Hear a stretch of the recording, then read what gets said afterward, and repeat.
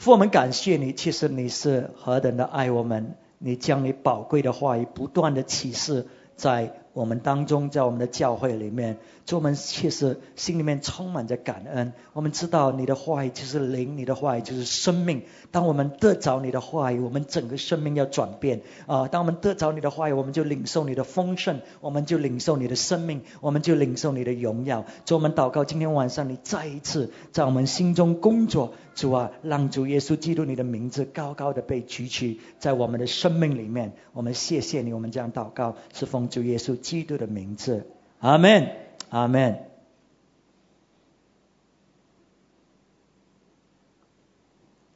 我们这个主题呢，就是神的国降临，神的国降临。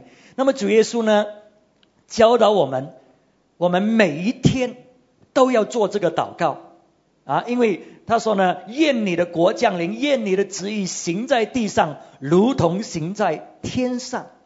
那么这个祷告呢，是每一天我们都需要做的，因为常常呢，如果我们没有这样的以神的国为中心呢，我们的生命往往是以我们自己的国、自己的事情为中心。所以呢，主知道我们有这样的问题，所以他要我们每一天呢都祷告神你的国降临。那么神的国降临呢，要降临在我们生命的每一个部分，要降临在你的工作，要降临在我们的家庭，我们个人的生命，我们的教会，我们的城市，我们的国家。所以神的国降临呢，是要进入每一个生命里面。这个就是真正耶稣是我们生命之主的意思。那么其中一方面很重要呢，就是在我们的情感方面。神的国要降临在我们的情感方面。为什么呢？因为常常呢，我们很大的问题呢，就是在我们情感这一部分。我们的情感的问题使到我们跟我们自己有问题，使到我们跟我们周围的人生活在一起有问题，使到我们可能在教会呢也有问题，因为这情感的部分。所以这个是非常重要的。那么耶稣基督来到这个世上呢，他呢其中很重要的工作，我们之前已经看了，在以赛亚61章呢，他说神的灵膏在我的身上，要来做什么呢？要来来医治那些伤心破碎的，要来释放那些被掳的得自由，就是呢那些在情感里面被关在这个情感的监狱里面。什么意思呢？就是呢我们呢被以往过去一些事情的发生，一些的伤害，一些不如意的事情，我们没有去解决，我们没有去处理，所以这些事情呢，今天呢它仍然影响我们。所以有时候一些事情发生呢，我们呢就很激烈的反应。这个反应呢跟这个事情完全没有关系的，这个事情呢只不过是挑起我们在我们的潜意识里面，在我们的情感的深处里面，它挑起我们，让我们提醒，让我们呢被挑破，感受到以前的那一种的伤害，以前的那种问题。所以这个就是为什么我们反应这么激烈。那么那个就是一个情感的监狱，我们呢活在过去的事情里面，可是呢是接着今天所发生的事情彰显出来，所以我们在一个监狱里面没有逃出来。所以弟兄姊妹很重要呢，我们要懂得解决我们情感的问题不然的话呢，我们呢就不能够真正的得自由。那么我们讲呢，怎么样使到我们跟我们情感的那种问题呢完全断绝关系，使到我们有一个新的生命呢，新的开始呢？那么这第一点呢，就是我们需要饶恕人，要饶恕那些带给我们伤害、带给我们这些问题的人那么有一些人呢，你知道你情感上有问题，你知道你这样的这种反应，你这样的这种这种情绪，可是你不知道那个根源是在哪里如果你不知道的话呢，那么我们呢就要对我们自己的情感负责任。我的这样的反应，我要负责任。我不能够怪以前的事情，我不能够怪别人，或者呢其他的问题，我要对我自己负责任。所以一个成熟的人，一个情感成熟的人呢，他就懂得怎么样的处理他自己的情感。不管人怎么样做，不管人怎么不好，不管人怎么样，我懂得怎么样掌控我的情感。这个就是让我知道我在情感上成熟不成熟。可是如果你是受别人影响的那么你自己不能够控制你的态度，你的反应，这个是因为你情感不成熟。所以神呢就让这样的事情发生，使到呢我们呢对自己负责任，使到呢我们呢可以建立一个成熟的情感那么呢我们就能够彰显出他的荣耀在我们的生命里面。那么我们知道呢，我们情感呢，我们要认识我们的情感是怎么操作的。我们的情感呢，它呢是不能够分辨对错的，它呢只是反映它所领受的信息那么他不知道他不能够说这个信息是假的，是骗的我不要反应，他不能够的。什么信息进来那么他领受什么信息，那么呢他就反应。所以如果你要改变你的反应，你就要改变你怎么样思想，你就要改变这个信息怎么样进入你的情感里面所以我们需要清楚这一点。那么今天晚上呢，我要继续这一面的神的国度降临在我们情感这一面呢，就是要讲到呢，神的国度要降临在我们的这个愤怒或者生气愤怒里面。这个是我们的情感的一部分。我们有谁从来没有生气过的呢？我们都有，对不对？因为我们都被神所造，这个人呢是有这样的一种的情感。那么神呢本身呢也非常的愤怒，有时候，而且有时候他愤怒到呢要杀人了。圣经里面有没有看过这样的事情有，是所以呢我们需要有一个准确的认识，对我们这个情感呢，尤其是在这个怒气方面，我们需要明白。我不是说今天晚上你牧师在讲你可以生气的时候就去杀人如果你这样做的话呢，那么呢你就会进监狱了，就是这么简单 OK 或者呢被吊死所以我们需要知道的就是有一些人有错误的理解，他认为呢如果我生气呢就是犯罪，你明白吗有时候我们有这样的感觉。所以呢因为我们对自己呢有这样的一种错误的理解呢，觉得生气就是犯罪呢，那么呢当我们面对某一种的情况的时候，使得我们要生气的时候，那我们怎么做呢？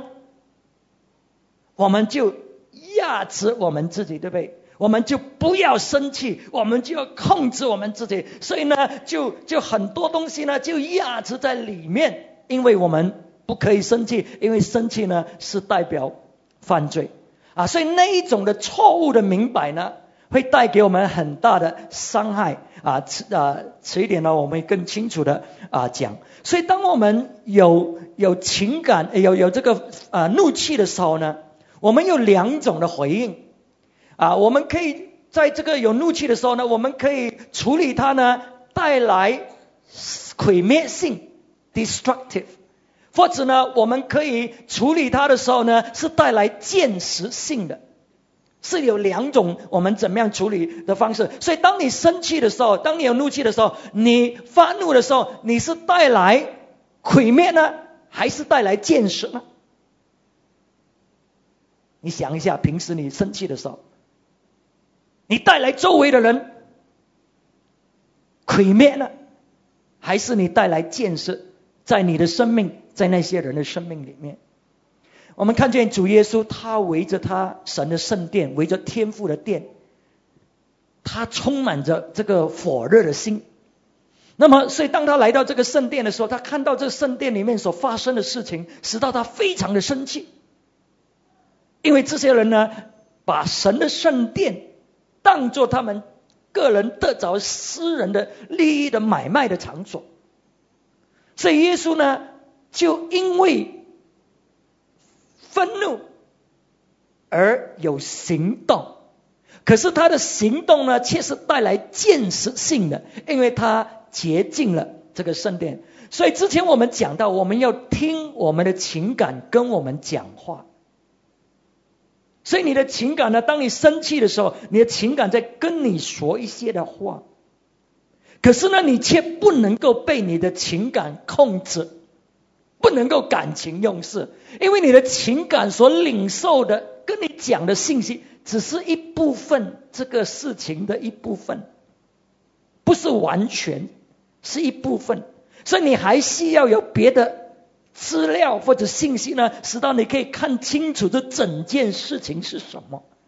可是我们要听我们情感跟我们说的。所以耶稣呢，就看见这个圣殿里面所发生的事情，所以他有反应的时候呢，所以他就带来有行动了，有行动啊。所以你看，这个就是在愤怒里面呢，带来建设性的一种的这个结果。可是呢，有一些人呢，在愤怒里面呢，他呢就杀人，不是上帝的那一种。我们最近看到报纸呢，你有没有最近注意到特别多，在世界不同的地方都有做爸爸的或者做妈妈的，把自己的孩子都杀掉，有没有啊？最近好像特别多这样的事情，因为他们夫妻之间的问题，闹离婚啊，或者什么事情呢，所以他们生气，可是他们的愤怒呢，却带来毁灭性的行动，连自己的儿女都把他杀掉。所以你看见呢，这个就是愤怒呢，你可以带来建设性的结果，或者带来毁灭性的结果，就看你怎么样处理你的情绪，你的这个怒气。那么什么时候才是对？当我们生气的时候，什么时候才又不对呢？当我们发怒的时候呢？所以今天晚上我们看一下圣经的一些人的例子，让我们学习一些的功课。下一个星期我会继续讲完这个信息。那么我们先看马太福音第5章，马太福音第5章22节，22节。马太福音第5章22节。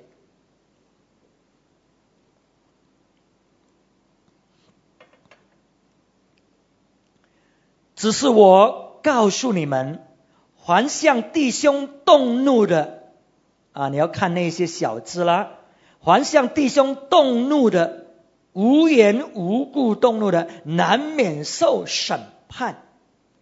所以有一些人呢，他呢生气，可是他是无缘无故的生气人。那你说怎么可能有这样的事情呢？我们生气是因为一些事情发生我们才生气嘛，那么怎么可能是无缘无故的生气呢？当你去审判别人的时候，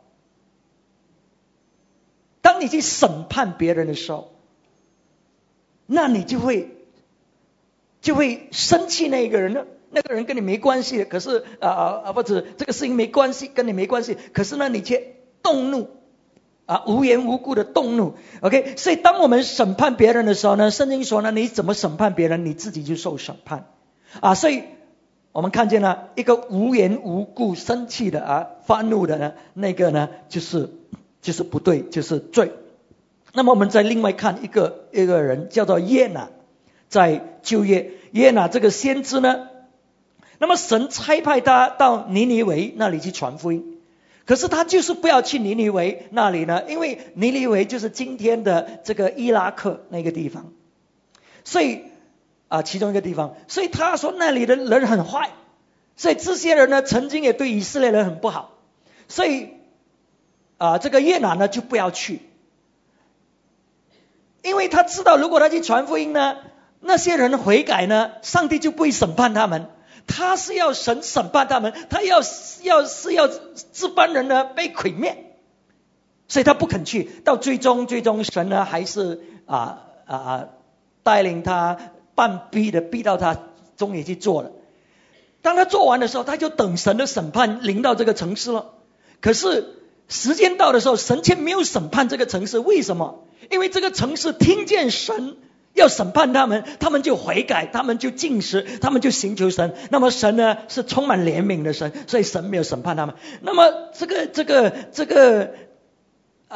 耶拿呢就很生气了啊！如果我们传福音给人信主，我们会很高兴啊。可是这个耶拿就很生气，他说：“神啊，我早知道这个事情会发生的了，所以这个就是我不要去传的原因嘛。因为我去传，那么你就不审判他们。我早知这个事情发生，你是充满怜悯的神。”所以耶拿就很生气了，很生气。神就问他：“你有没有资格？你有没有理由生气啊？”我们看一下约拿第4章第9节可能你找不到，那不要紧，我们上面有没有放出来呢？我先读第1节第1节，这事呢，耶拿大大不悦，且甚发怒他很生气了那么后来呢，神就在工作了。神呢就他就坐在那里的时候，哇，太阳非常非常的热，晒在他身上。那么神就使到一棵苎麻树呢，我不知道什么叫苎麻树了，英文是讲 vine， 应该是葡萄树那一类就生出来了，很快一天就生出来。那么就给他枝盖，哇，他就很高兴了。为什么？现在在烈日的当中呢，有一棵树盖给他枝粮。那么神就使到那个树呢，一天生出来，可是隔天呢又死掉了。哇，约拿呢就很生气了，他又生气了，他生气呢，这棵树呢死掉了那么他就发怒了，他就说呢，我死掉好了他生气到他说死掉好了。那神就在第9节跟他说，神对约拿说：“你以这棵苎麻发怒合乎理吗？”这个是神跟他讲的一样的话，在第4节那里，耶和华说：“你这样发怒合乎理吗？”你有没有理由生气啊？你生气了，你的理由足够不足够啊？有道理吗？你生气这个是神问他，为了2件事情。第一件就是神没有审判尼尼微，第二呢就是这棵树死掉了神说：“你有没有种这棵树？这个树呢跟你没什么关系，那现在你有权利生气这个树死掉吗？”那么耶拿说，在他的回应说：“我发怒甚至于死都合乎理由的，我是有理由的。”你明白吗？所以耶拿这个生气呢是怎么样的生气呢？就是呢他有不好的态度，他这个人有很不好的态度。所以有一些人常常生气，并不是他很有道理，是因为他这个人很没有态度很不好。所以神在教导他，神在跟他讲，可是他都不会听，他都听不进去。甚至现在神在问他的时候，他还讲：“是的，我有理由生气所以态度很不好。我们当中有没有人是这样？你不要举手。你常常生气，不是因为你很有道理，而是你的态度很差劲，使到你生气那个是就不对了那么我们再看另外一个人，在旧约里扫罗王。扫罗王呢，他呢因为自己的问题，所以神呢弃绝他做王。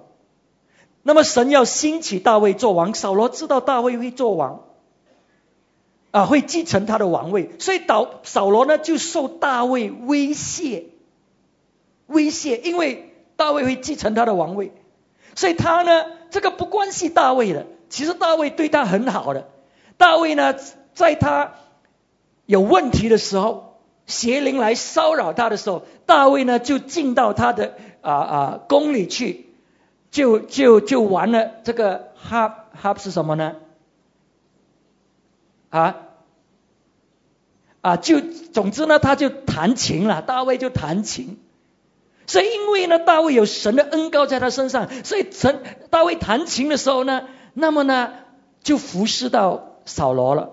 所以扫罗呢，他的心就因为大卫的这个弹琴呢，就平静下来就平静下来。所以这一次扫罗呢，他心里面呢很生气大卫。那么呢，邪灵又在工作，所以大卫就进来服侍他。可是扫罗呢这次呢生气，因为他被大卫威胁嘛，大卫会继承这个王位嘛，所以扫罗呢就拿了这个枪呢，就要把大卫呢串杀掉，要把他串死他。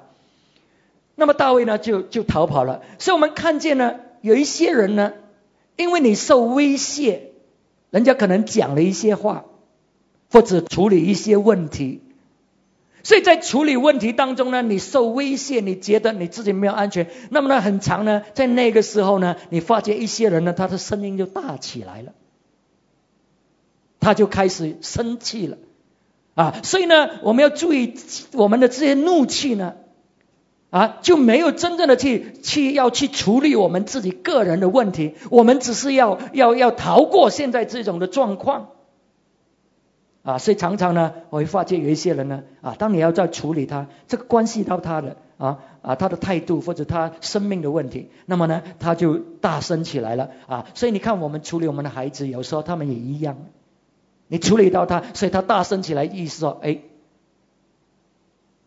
我不要你处理你明白吗所以这个就是这样所以如果你是有这样的问题的话，你要注意一下你自己里面那些问题，你要去处理。为什么人这样讲？为什么你这样讲的时候你会受威胁呢？你会受会挑破你这样的一种反应呢你要注意一下。那么另外一个人呢叫做巴兰。巴兰呢他是神的先知，其实呢是一个很有能力的先知，很准确的先知。所以巴兰呢祝福呢，他一发出祝福的话语呢，那些地方那些人呢就受祝福的。如果他咒诅呢，就那个地方就受咒诅的。所以巴兰是以色列人，犹太人。那么这个敌人呢看见巴兰是这样有权威的一个先知呢，所以他们呢就要来呢，要叫巴兰呢咒诅他自己的犹太人。所以巴兰肯定不会这样做的，可是因为这个王呢带了很多礼物来，带了很多钱来，哇，一次他不愿意，第二次又带更多来。你知道呢，有一些人呢看到钱呢，他就会被收买。所以巴兰呢就是因为这样的情形呢，他呢就想到呢要去咒骂去咒以色列人。所以神不高兴，他也知道神不喜悦，可是巴兰还是要去，神就让他去了。所以让他去的时候，他骑着这个驴子要去的时候，这个驴子在路上走的时候呢，那么这个驴子就看到前面有一个天使拿着这个剑。因为如果这个驴子继续呢在走前呢载着巴兰的时候呢，这个天使就会把巴兰杀掉。那么这个驴子呢就转跑旁边的路，巴兰就很生气，因为他是要到那个地方去咒以色列人，是要往那个方向，所以他就打这个驴子。这个驴子呢就然后最后呢就带回这个是驴子还是驴子驴子 OK， 驴子 donkey OK， 驴子呢就带回这个路上那么跑到这个葡萄园的这个中间这个走向，两边呢都是墙那么就说不是很宽的路了那么这个天使又站在前面，又拿着剑，这个驴子呢看见，所以驴子就不跑了，他就往旁边，因为很窄嘛，他就往旁边推。那么巴兰的这个脚呢就推了，就撞这个床了这个墙了，他又生气了，他又打这个驴子了。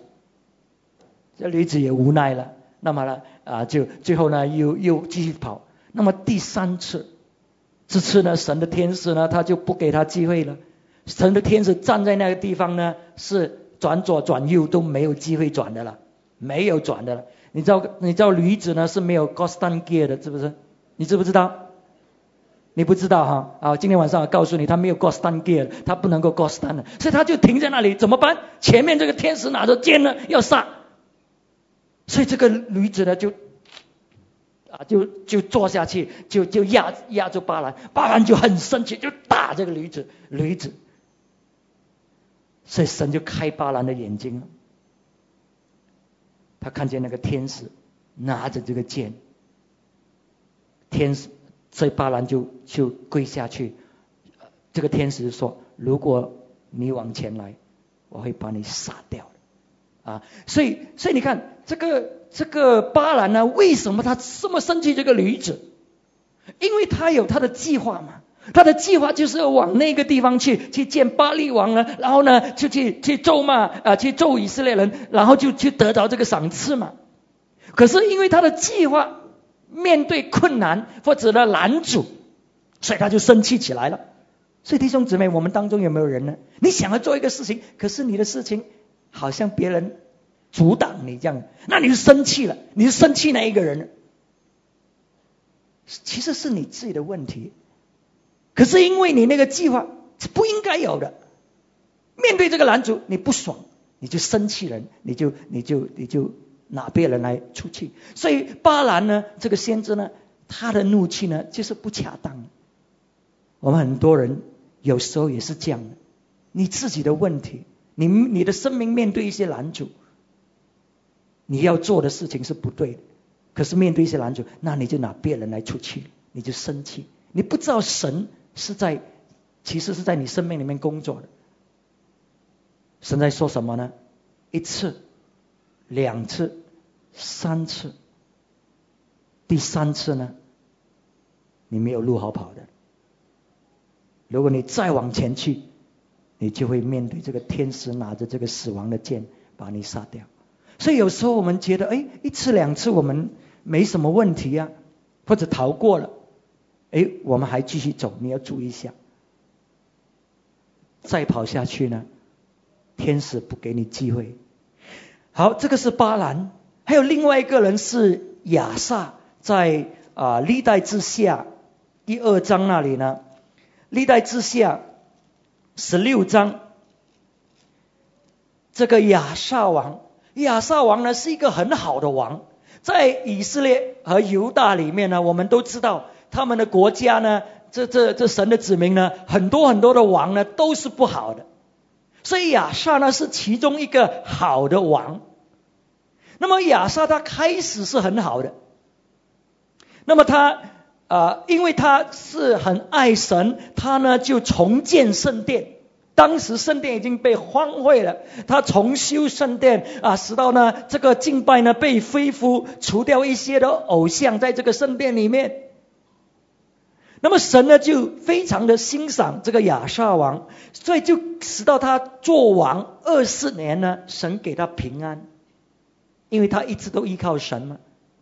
有问题有敌人来的时候呢，神就使到他战胜。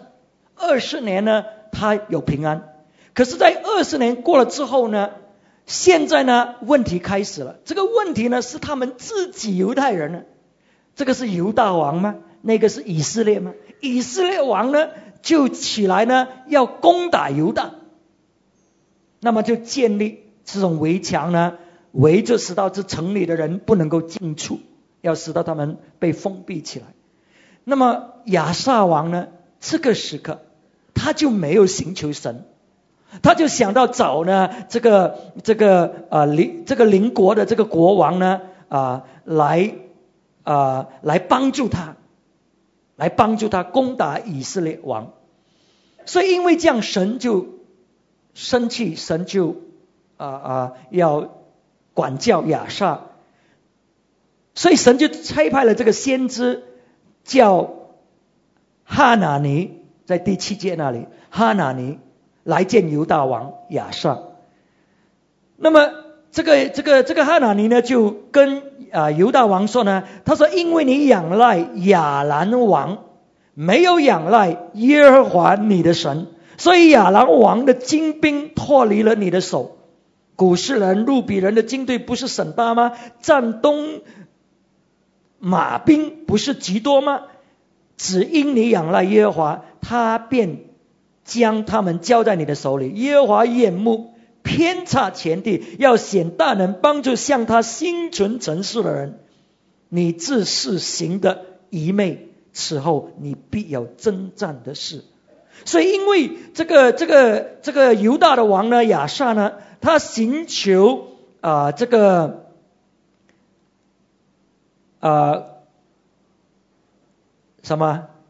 亚兰王，他寻求亚兰王的帮助。原本神呢要借着亚萨这个犹大呢毁灭亚兰王，现在他反而去找这些敌人来帮助他，所以从今以后呢，这个敌人呢就会给他问题了。这个邻国的这个亚兰王就会给他问题，所以从今以后就会一直有征战，一直有问题，不单只是跟亚兰王，还有跟其他的国家。所以神的这个先知呢哈拿尼呢就向亚萨王宣告神的话语。哇，亚萨王记得他是一个好的王，记得他是爱神的，记得他开始是很好的，可是现在呢，现在做什么？他却生气这个先知，因为这个先知把神的话语告诉他。你知道我们人呢有时是这样的，你可能开始你的灵性生命是很好，你可能甚至服侍神了很多年，不代表你现在的反应是对的。你之前可能很爱神，你之前的反应可能很好，可是现在你的反应不一定是对啊。所以这个亚萨王呢，他就很生气，这个先知呢就把这个先知抓了。在第10节，亚萨因此恼恨先见，将他囚在监里。那时亚萨也虐待一些人，所以他不单只是生气这个先知呢，他也身边的一些人呢，也因为他生气呢而被他虐待。这个是一个很爱神，曾经是很爱神的一个王，建立圣殿。可是今天在他晚年的时候，在他年纪大的时候，所以这个是给我们一个提示了哈，我们年纪越来越大，小心我们的心不要变心了哈，小心我们对神的那一种的爱要注意一下。所以我们呢有时候生气神的仆人有一些人很生气我的，为什么生气我呢？因为我把神的话语带给你吗？我把神的话语讲吗？刺中你的心吗？这个不关我的事，这个是神的话语啊，可是你却生气我，你小心你不要成为一个亚萨所以这种怒气呢是不对的，因为所以神的真理有时会带给我们伤害，目的就是要让我们知道这个是神的话语，你需要回应啊，你需要悔改我想如果亚萨王呢他有悔改的话，神或许呢会怜悯他，再帮助他，可是他没有，所以就这样的沉下去了所以我们看见生气怒气并不是一定不对，可是怒气呢，它在我们怎么样发怒，在什么情形之下，有没有道理，恰当不恰当，对不对这个决定呢我们这个怒气呢到底呢可以不可以。所以怒气呢有时候呢我们可以把它遮盖起来我们可以把它这个隐瞒起来的所以有一些人的怒气呢，他呢，你有没有听见人讲呢？我没有生气他，我没有生气他，可是我知道这种人呢，你要小心了，你不能够相信他的啦。你有没有生气他呢？真正的你是生气他的，所以你才讲那一些批评的话语讲那一些话呢，话中有一些人讲话呢，他话中呢是有刺的，你明白吗？所以其实呢是一种生气的彰显，可是呢我们却把它装饰起来，我们却把它遮盖起来那么呢使到我们没有处理。那么有一些人他生气呢，他不跟你立对，如果是你是，我曾经讲过嘛，这个一种的这种攻击的方式，报复的方式我们表面上是没问题，可是呢如果是你是老板的话，他是跟你做工的话，以前这个工作半个小时可以做好，现在2个小时也做不好他没有跟你反对，不过他里面呢他是用另外一种的方式，所以有时候我们把它装饰起来使得我们没有处理我们里面的这个情感的问题。当你没有处理情感的问题，什么事情发生呢？这个问题呢就储藏在你的情感里面，多一件事情没有处理，另外一件事情就好像你的银行的户口一样，你把钱放进去，如果你越放越多，钱就越多，对不对所以呢这个你的情感呢就好像一个户口一样，你没有处理呢，不见，它是不会不见的。所以你没有处理呢，那么这个事情呢就储藏进去了。多一件事情没有处理呢，就储藏进去了；多一件事情没有处理呢，就储藏进去了。慢慢呢，你的这个里面的这个户口呢，就越来越多了。直到呢，这个户口呢越来越多呢，到有一天呢，就做什么呢？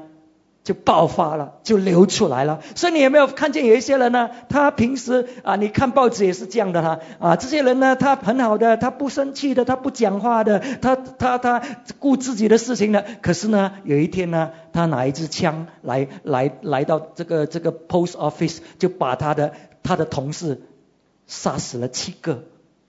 有没有看过？在美国有这样的事情？为什么？因为他没有处理他情感的问题，他的愤怒，他的怒气，只是继续的累积在他生命里面呢。那么直到有一天呢，就会很大的事情就爆发起来了。所以这个就是没有好好的处理，带来呢破坏性的后果我们看一下这个诗篇。我们现在看一下诗篇39篇，这里就形容大卫他曾经有这样的一个经历。大卫曾经有这样的一个经历。诗篇39篇，我们读第1节。我曾说，我要谨慎我的言行，免得我石头犯罪。恶人在我面前的时候，我要用绝环勒住我的口。所以你看大卫呢，他现在在什么情形里面呢？他面对一些人，在他眼中呢，这些是恶人，这些是害他的人，这些是伤害他的人，这些是不好，这些恶人。所以他眼中呢，在他的经历里面呢，他就面对这样的情况呢，这些都是他的朋友，这些都是他熟悉的，这些都是跟他掺在一起的。你明白吗？所以他跟他们在一起，可能是你的同事，可能是你家庭的成员，可能是你的朋友情。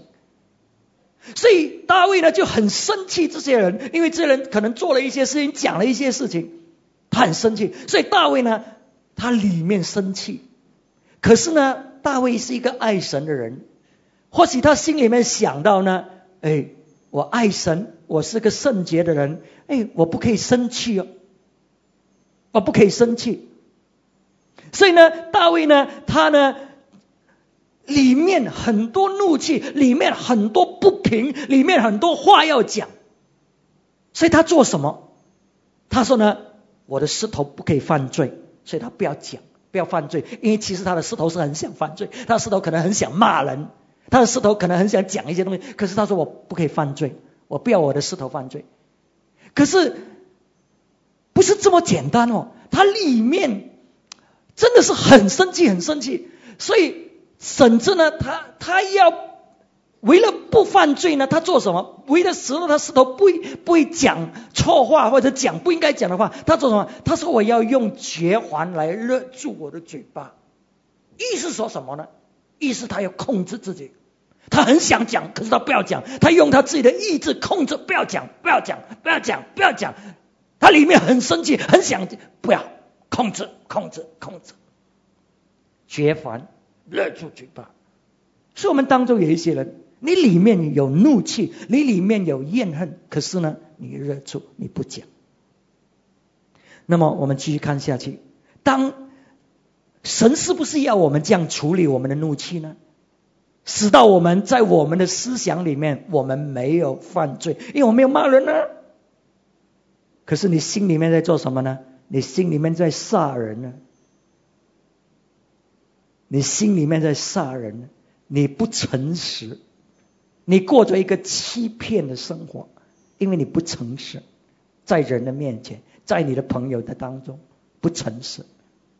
所以当他这样做的时候，什么事情发生？第2节他说我默然无声，因为我不讲话吗？连好话也不出口，我的愁苦就发动了，我的心在我里面发热，我默想的时候火就烧起，我便用舌头说话。你看，当你压制控制那种生气，不要讲，你压制的时候，你里面做什么呢？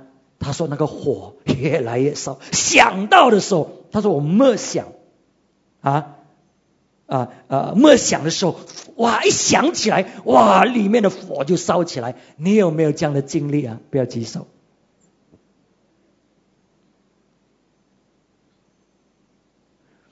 哇，他控制，现在好像越来越控制不了了。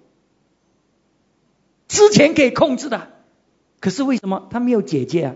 一见他的 bank account， 他的这个户口啊，情感的这个没有解决的户口越来越多。哇，现在呢控制不来了，现在终于爆发了。他说呢，我现在就用舌头讲话了，因为不能够再控制，爆发。所以当你爆发的时候，你讲的话是什么话？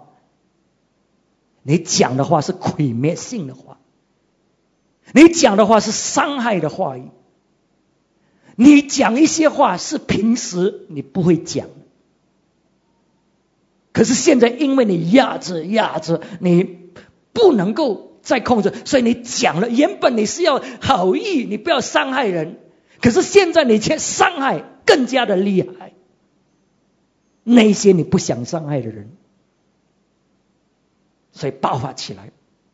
所以弟兄姊妹，你看，这个并不是神要我们处理我们里面情绪或者里面的这种怒气的方式，因为这个不解决问题，这个只是加深我们的问题，带来毁灭性的结果。所以现在怎么办？不讲都讲了，带来很大的伤害。可是现在大卫呢，他终于来到神的面前，他现在终于诚实的在神的面前，这个就是神要我们做的，诚实的来到他的面前。可是我们很常不诚实，你知道我们呢，有没有人呢，你很生气，哇，你这边在骂人了，然后你来到神的圣所，神啊我爱你，神啊，哇，好像之前什么事情都没有发生，现在你很爱神，等下出到去，哇，又生气哦。有没有见过这样的人？有。我们在神的面前不诚实，可是神说呢，真正敬拜他的要用心灵和诚实来敬拜他，心灵和诚实来敬拜他。所以神要我们怎么样处理我们的这个情感呢？他要我们诚实的来到他的面前。那么如果你不诚实的来到神的面前，如果呢你没有去处理这样的问题，你一直呢这个里面的这种情感，这个怒气越来越多的话，我之前讲过，当我们年轻的时候，你没有什么问题，因为你的身体还可以还重，还那个问题还没有出现。你没有发觉老人家的时候呢，风湿又来了，这个病又来了，这个病又来了，你知道为什么吗？我们以为人老会这样，不过为什么有一些老人呢他又很壮呢？所以不是因为人老一定是这样啊，是因为我们之前很多的问题没有去处理啊。到某一个地步呢，到年老的时候，身体比较弱的时候，这些问题就出现。什么问题会出现？如果你一直里面累积了很多的怒气，很多的这种情感的问题没有解决，什么问题会出现呢？高血压会是其中一个。我不说每一个高血压的或许是这样，不过很多或许就是因为里面很多这个怒气没有解决，高血压。那么你心脏病的机会会加增。你有没有看到他们做戏呢？这个吵架，突然间那个老人心脏病爆发，为什么？生气。你看是真的所以如果里面藏着怒气，你心脏病的机会会比较多的，背痛、头痛，里面 ulcer 这个出血，不能够睡觉，疲乏，所以这些问题呢就开始彰显。因为这些问题呢在里面累积，它一定要流出来，可是它没有别的管道可以流出来，所以它就从你的身体那种不同的里面呢流出来了，结着这种病所以有时候我们没有去处理这个问题呢，就带给我们很大的伤害，在我们个人的身体、个人的生命里面。所以大卫呢，他现在呢，他就很诚实的来到神的面前。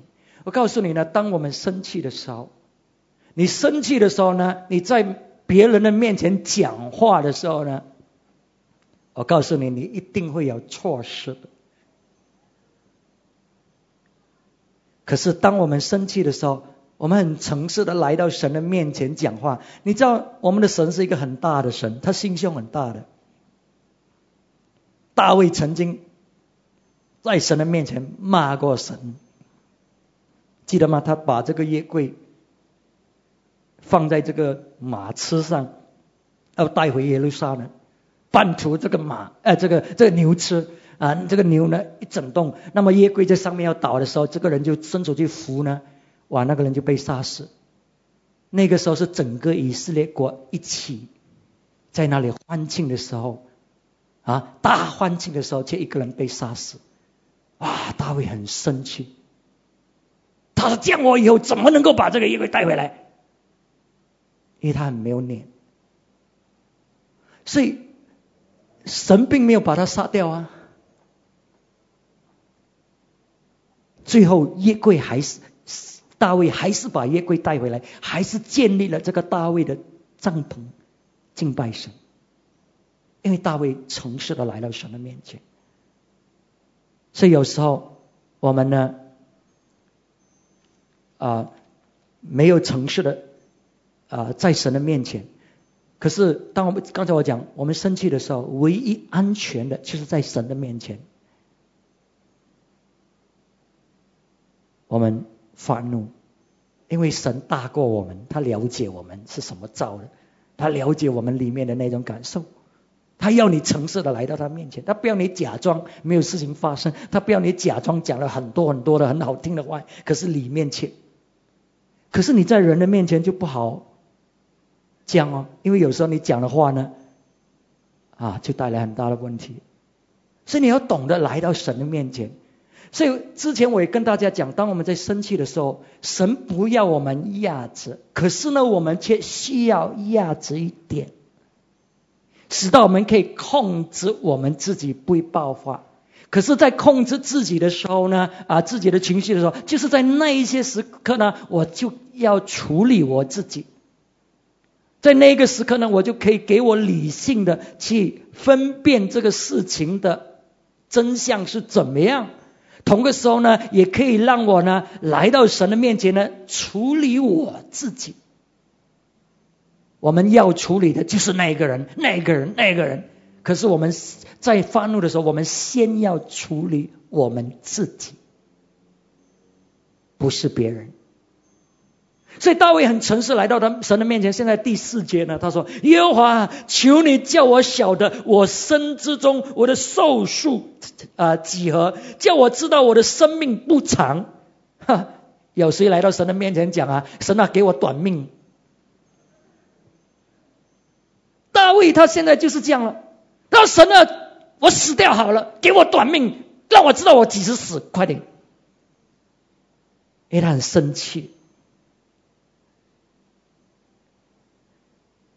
你使我的年日窄如手掌，我一生的年数在你面前如同无有。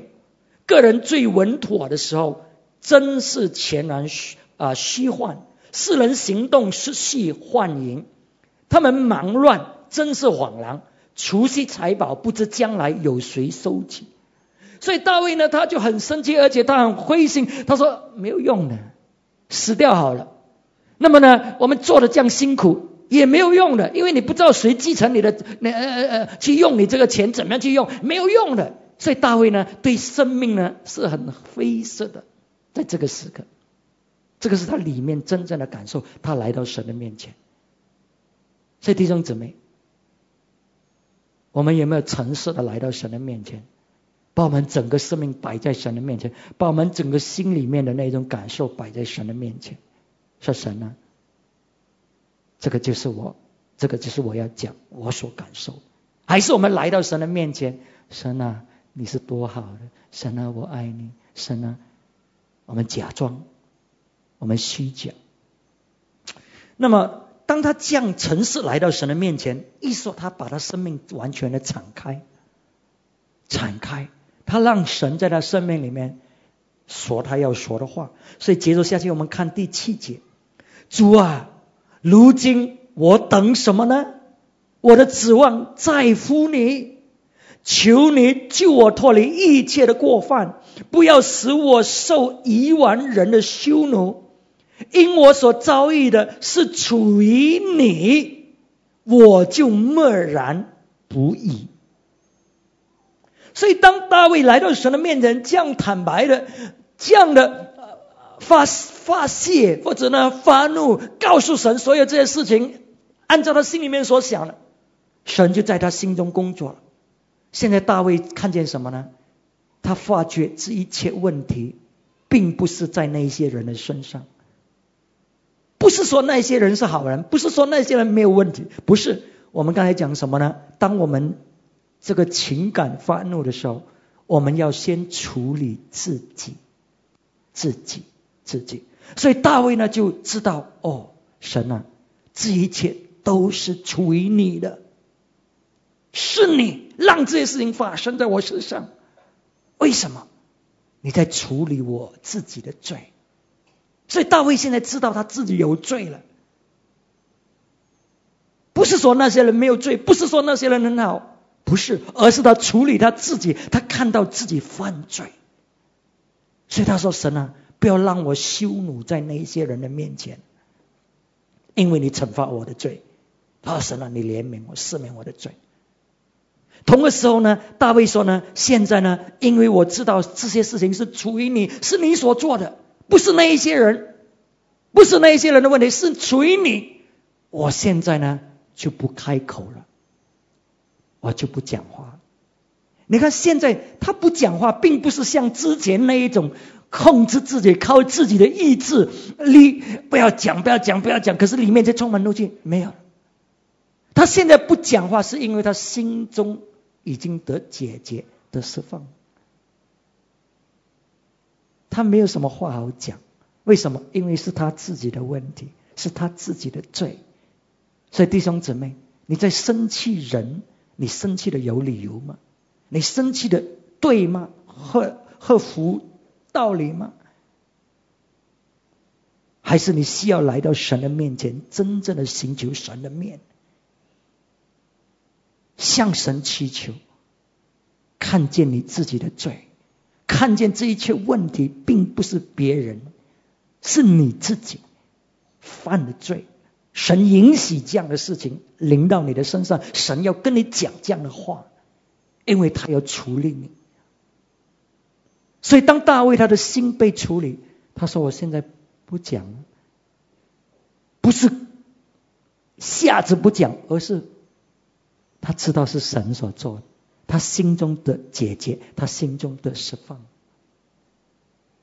今天晚上你心里面是怎么样？你有生气人吗？你生气那个人是因为那个人不好吗？不对吗？还是你可以看见你自己在神的面前是你自己的罪，是你自己的过犯。所以第10节，求你把你的责罚从我身上免去，因你手的责打我便消灭。你因人的罪恶惩罚他的时候，叫他的笑容消灭，如衣被虫所咬，世人真是虚幻。耶和华，求你听我的祷告，留心听我的呼求。我流泪，求你不要静默无语，因为我在你面前是客旅，是寄居的，像我列祖一般。求你宽容我，使我在去而不返之先可以力量复原。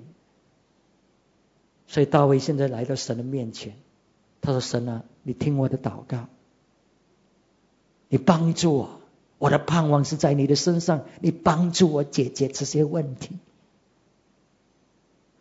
所以你看，当我们不讲话的时候，神呢就会帮我们出面。有时候我们真的是没有的好讲的，你越讲吗？你越去辩护吗？问题没有被解决，可能更糟糕。我不说我们在处理问题的时候都不讲话，要处理问题的时候我不讲话，那一种是虚假，那一种是欺骗，那一种是不真实。这个不是我们处理问题的方式。我是说我们有时候我们不辩护我们自己，我们把它交在神的手里，因为这事情需要神去处理所以神就会帮我们处理。所以今天晚上我们真的是要懂得怎么样处理我们的怒气，我们心中的那一种的情感的那一种怒气。因为呢，我们每一个人都有这样的情绪，这个是我们被造的一部分。可是呢，我们要懂得怎么样很恰当的处理，使到呢我们不会带来毁灭，而是带来建设性。我们自己生命得着改变，我们生命得着造就，我们也帮助到我们其他的那一些人在这个问题当中所以我希望呢，这样的一个看见，让我们知道，我们先在愤怒里面，我们先要处理的是处理我们自己，使到我们可以看清楚这个事情真正的是怎么样。很长的这个事情真正的是我们自己的问题，是我们自己的罪，可是呢我们却要处理人，我们却要怪在别人的身上。所以呢我们呢处理这个怒气的时候呢，就带来毁灭性的果效。可是今天晚上神要我们很诚实的来到他的面前，很诚实的面对我们自己个人内心的那一些的问题。所以今天晚上我们心中有没有一些没有被处理的情感的生气的那些的问题在，使到你其实呢在一种毁灭的光景里面，有一些因为这样的一个怒气在里面，你的灵性生命就出问题了。有一些你开始对教会不太忠心，就是因为有这样的问题。有一些你开始不服侍了，不愿意参与，有一些你不去小组，就是因为这些问题你没有去处理。可是真正的问题呢，不是说别人没有错，你需要先处理你自己。你这样的一种反应对吗？你这样的生气对吗？你生气神吗？那个人不好，那你为什么生气神的教会啊？神得罪你吗？你有钱你可以好像神对耶拿问的问题一样，你有钱你可以生气吗？所以今天晚上我们需要处理我们自己。让我们这个时刻我们来祷告。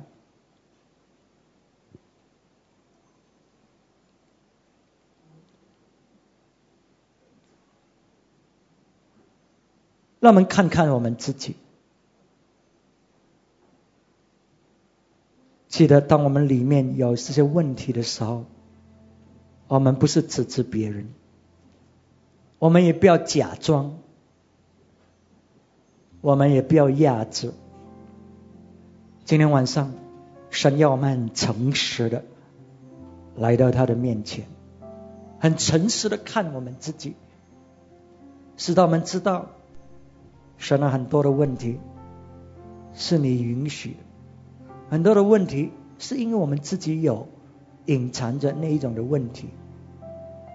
神你要处理我们，你要在我们生命做更深的工作。所以今天晚上或许你有这样的挣扎，你有这样的问题，你知道神今天晚上在跟你讲话，而且讲得很实际，而且讲得很切实，你很清楚知道是神跟你说话，要处理你。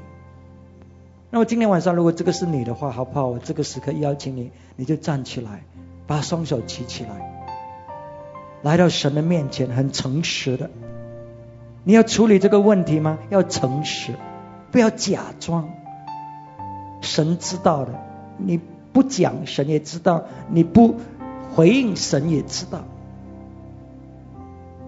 那么很诚实的来到神的面前，我们知道我们自己需要很坦诚的在神的面前，让神来对付我们，让我们处理我们自己。今天晚上当你站起来的时候，双手举起来，敞开你的心，敞开你的心，让圣灵在你心中工作，好像大卫一样。敞开你的心，让我们里面心灵里面没有任何没有处理解决的问题，使他们过着一个自由的生活，使他们可以活出神要我们活出的生活。把你的心交给主，像大卫一样，把你整个生命交给主，把你内心里面的情绪说，主啊，主啊，怜悯我，主啊，你来处理我生命的问题，主，你带给我医治。今天晚上领受，当你这样的回应的时候，让你心灵里面得到释放，得到自由，领受主的医治，领受主的医治释放，领受主的启示在你的生命里面，是让你生命有一个突破，有一个改变。哈利路亚！父，我们今天晚上来到你的面前，我们很坦诚的站在你的面前，敞开我们的心门，说，主啊，我们需要你，我们的指望就是在你的身上。我们生命所面对的种种的问题，种种的伤害，主啊，有一些我们把它累积了很久，我们很累了。哦，主啊，我们很眷恋。主啊，这个使到我们灵性生命受影响。主，今天晚上我们来到你的面前，主，我们坦诚的说，主啊，我们将我们自己交在你的手上，主，我们让你来处理我们，让你来先处理我们的内心。主啊，使到我们不会指责别人，不会看见这个问题是在别人身上。主，你来带给我们生命自由释放。我们谢谢你，谢谢你的医治，谢谢你的国要降临在我们的情感情绪里面。主，你的国降临，你的旨意成就在我们的生命，在我们的情感里面，好比在天上一样。我们谢谢你，我们谢谢你。我们将祷告奉耶稣基督的名字。哈利路亚！让我们大家站起来，让我们给耶稣一个掌声好吗？哦，神真的是太好，神真的是了解我们心中的感受。哈利路亚！神的国确实要降临在我们整个生命里面。哈利路亚！哈利路亚！